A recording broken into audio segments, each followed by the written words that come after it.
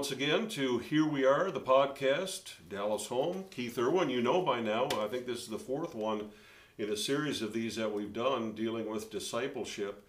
And I've gotten a lot out of this myself. I mentioned last time that, contrary to I know what some people think, that, and I think they often think of that, people in ministry, that, oh, they're just totally at ease to go out in front of people, to talk, to share. Not necessarily so. Not necessarily. It's been a great effort and a discipline in my life to take that first step, to initiate, to engage. That's not my natural tendency. My natural tendency is to stay in the background, be quiet, go out in the woods, be myself. That's who I am. So interacting with people, which discipleship, discipling requires, that in a sense is a little out of my comfort zone, but it's something I've learned, and Keith's been a real help to me in that regard as well, and I believe he'll be a help to you. We pointed out your t-shirt, Shamgar Discipleship, and I want you to talk about that, not so much the program, but the concept. The concept behind that. So we talked about earlier in another podcast, the Great Commission passage, Matthew 28, 19 and 20.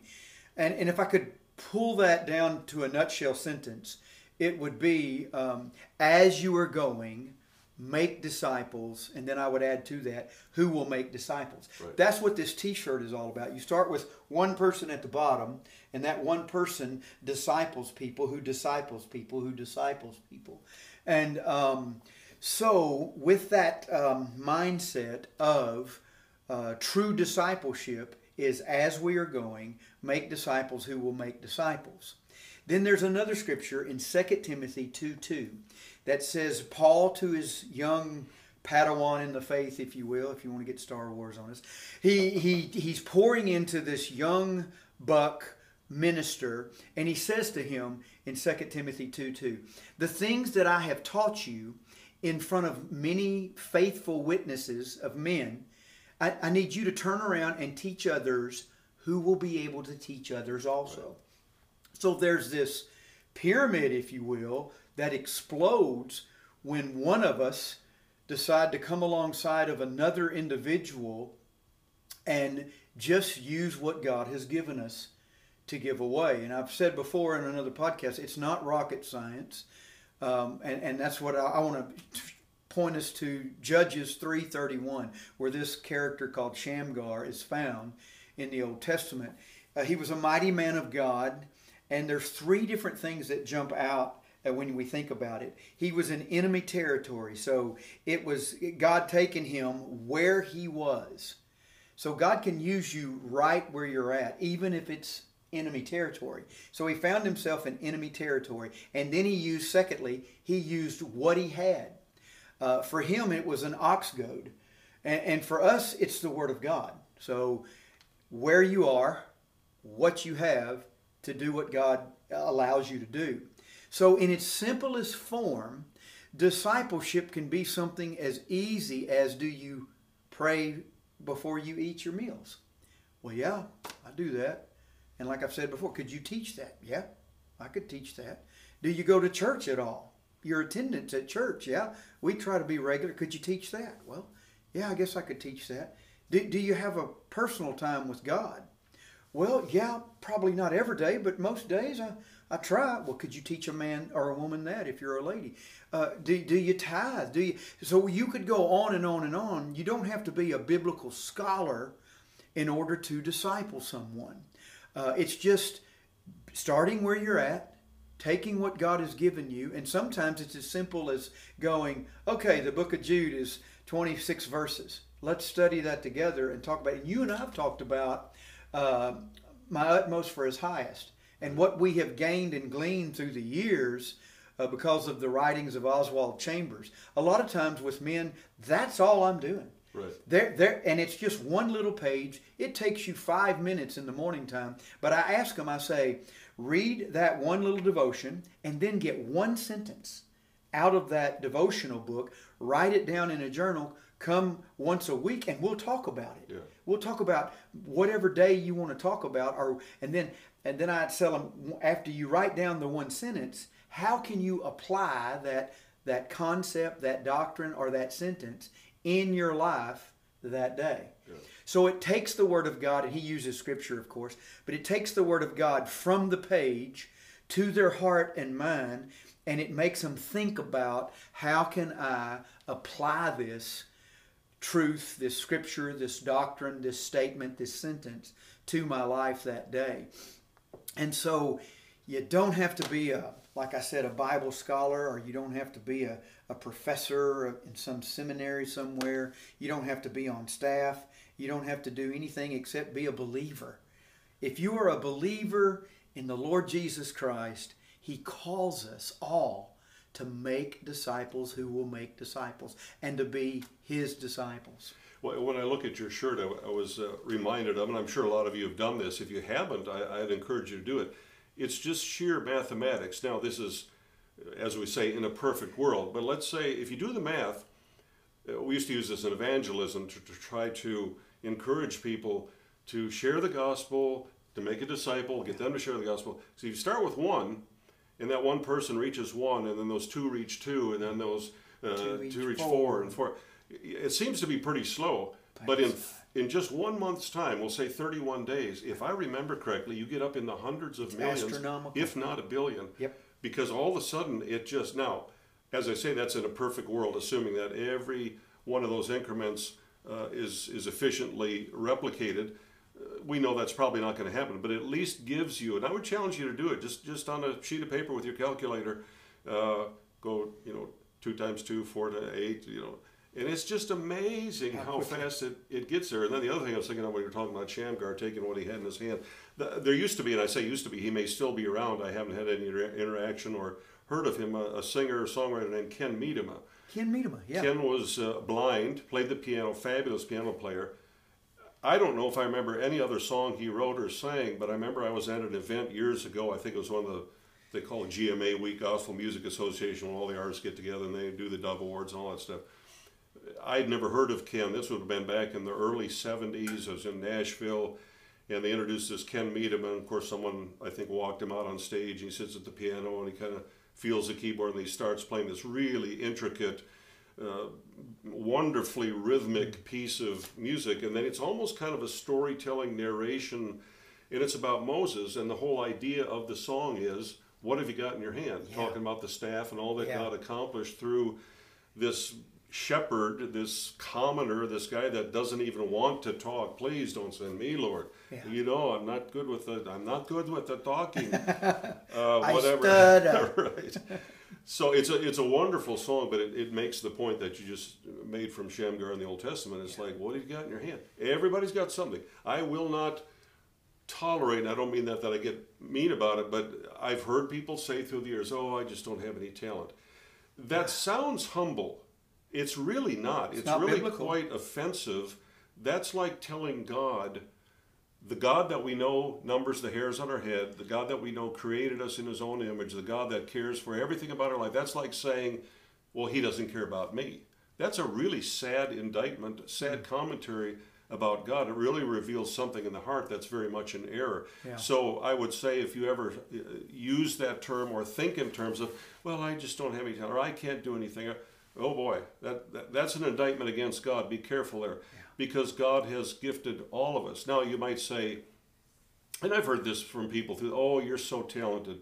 You play multiple instruments, you preach, you teach, you do this, you do that. Okay, fine. If that's true, Scripture evens the playing field by saying, to whom much is given, much shall be required. Yeah. So it all evens out. All that to just say, and to encourage you, if you feel like, I can't do anything. Oh, yes, you can. If you're breathing air and your heart's beating, God has a plan and a purpose for your life, and he has gifted you to accomplish. And we may have talked about this already. I've said for years, you are the most qualified person in all the world to reach someone that God has placed in their sphere of influence, or your sphere of influence, however you want to view that. You are the most qualified. They're not going to go to church. They're not going to go to somebody else. They're not going to read the book they should read there. But you have been placed within their realm, within their circle. They are in your circle of influence. Now it's just recognize God has put me there. He's given me some tool, some gift, some talent, some ability in some way that I might not even perceive. to share and to begin to disciple that person. Am I right? You're right. Yep. And one last final thought here, perhaps. You might think, if I get on in a relationship, a discipleship relationship, one-on-one, it can be in groups, it can be lifestyle, it can be that moment of testimony or a quick prayer. But for me, a lot of people say, well, how long? You know, they ask me that question. Well, how long, Keith? It varies per person. It can be months, it can be a year, it can be 2 years. I've been in some discipleship where after the commitment of a year, this guy just wasn't ready. Right. And God said, go another year with him, okay? My mentor, a man out of Tyler, he sometimes stays, he's got more patience than I do, I think. He sometimes stays in a relationship with a man. He did one man for 5 years, but after 5 years, that man finally got it. Yeah. And then he started discipling men himself. And so it reminds me of this story. We've probably all heard this story. You might say, well, I'm going to think about it, pray about it, but I challenge you in 2021, pray for one person, and here's why. Just one, that God would bring across your path and that you would do life on life with, that you would meet with on a regular basis. You gotta set aside a time. You gotta appoint a time. If you don't, it won't happen. Right. If we don't schedule it, it won't happen. And so it reminds me of this story. There's a little boy walking along the beach. I'm sure all of you've heard this, but just as a reminder to me. And there's starfish that have washed up onto the bank. And he's walking along and he picks up a starfish, and there's thousands of starfish, and they're dying. He picks up a starfish and he throws it as far as he can. His little arm will throw all the way back into the sea. And the sea washes that one back out. And this well-meaning, smart man comes walking along to this little 10-year-old boy. And he says, son, what are you doing? He said, I'm saving the starfish. He picks up another one and he throws it as far as he can. Just that one. And that man said to this little 10-year-old boy, well, that's ridiculous. You're not making any difference at all. Thousands of these are on the bank and they're going to die. No matter what you do. The little boy looked up at the man and grabbed another one, threw it into the ocean, said, it made a difference for that one. Yeah, right. You know what I'm saying? So you may not feel like you can make a difference. But if you begin to pray and ask God to bring that person across your path, and then ask the Holy Spirit within you to give you recognition, okay, that it's a divine appointment, and then just ask the Holy Spirit, just take what He's given you and give away to that person in a discipleship type way. I promise you this, you will grow more in your faith and in your walk with God than you ever have before. Right. When you begin to disciple someone. And we've talked about this just briefly. It's not that you're older than that person or that you're that person's Paul and he's your Timothy. There's three different ways here that takes place. Sometimes I'm a Paul to a Timothy. Other times he's my Paul and I'm his Timothy. It's like with you and I. When we meet together for lunch, I learn from you, you learn from me. Then there's other times we lock arms as like Barnabas is, and we're taking this journey together, arm in arm, side by side. Right. So it's not that we're going to get the big head that I'm ahead of him and I'm going to disciple him, kind of thing. It's humbling. It's very humbling. Yeah. But it is so worth your time and your effort.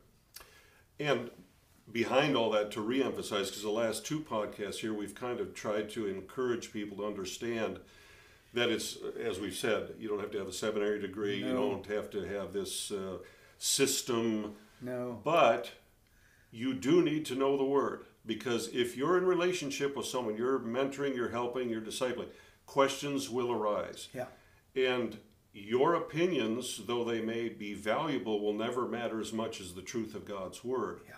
So lest we should in any way, I don't think we have, but lest anybody think, oh, okay, I think I can do this because I'm really not having to know a lot of Scripture. Oh, yes, you do. If you're going to go on, especially the longer you go with someone, yeah, because it's layers, it's the old onion thing, peeling back the layers. You develop a relationship and, oh, here's something else, here's another issue, here's another question.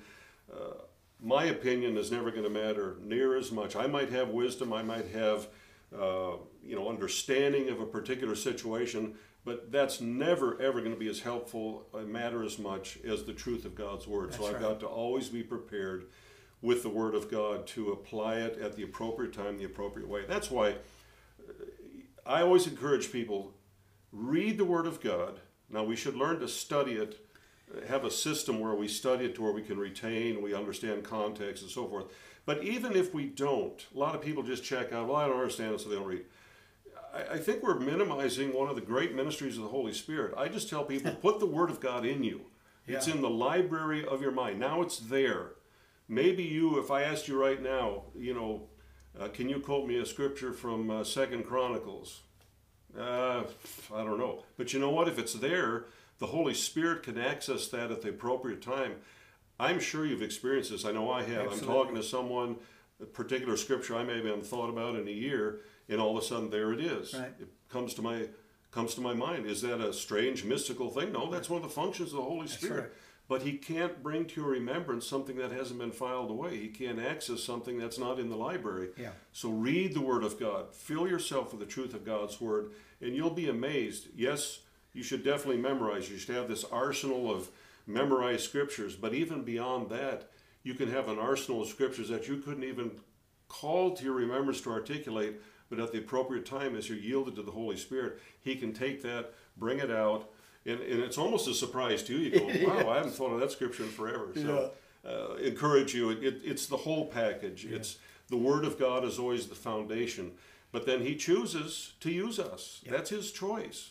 God, I'm sure, could have come up with some better plan, it seems to me, than to use me, because I know how flawed I am. But this is his delight. This is his choice. I want to use you. Yeah.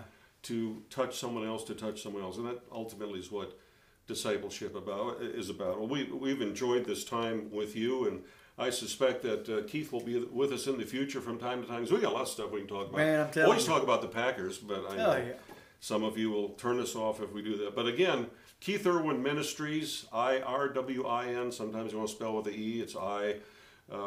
Keith Irwin Ministries, you can find out anything about his ministry. You probably know about ours, DallasHome.com. Share these podcasts with others, too. These are things, I'm an old dog learning new tricks. This whole technology thing still is like, I don't know if I know how it works, but I'm figuring out that I can send this stuff to other people. You can send it to people. You can steer them in the right direction where they can watch it. And that's part of the discipling process right there. We're giving you some tools to disciple with, so take advantage of it. Contact us. Let us know what you think. Any questions, any topics, anything you'd like to see on these podcasts? I think we're going to try to have some more guests, maybe some of my old Christian artist friends, the ones that are still alive at least, that started out way back there. I think it'd be kind of fun to get some of them on. Pioneers. Pioneers, I guess that's what they call this. But anyway, we got some ideas, and I think you're going to enjoy it. So join us again. So glad you're here this time. Look for us on down the road. Here we are, podcast. I'm Dallas. That's Keith. See y'all later.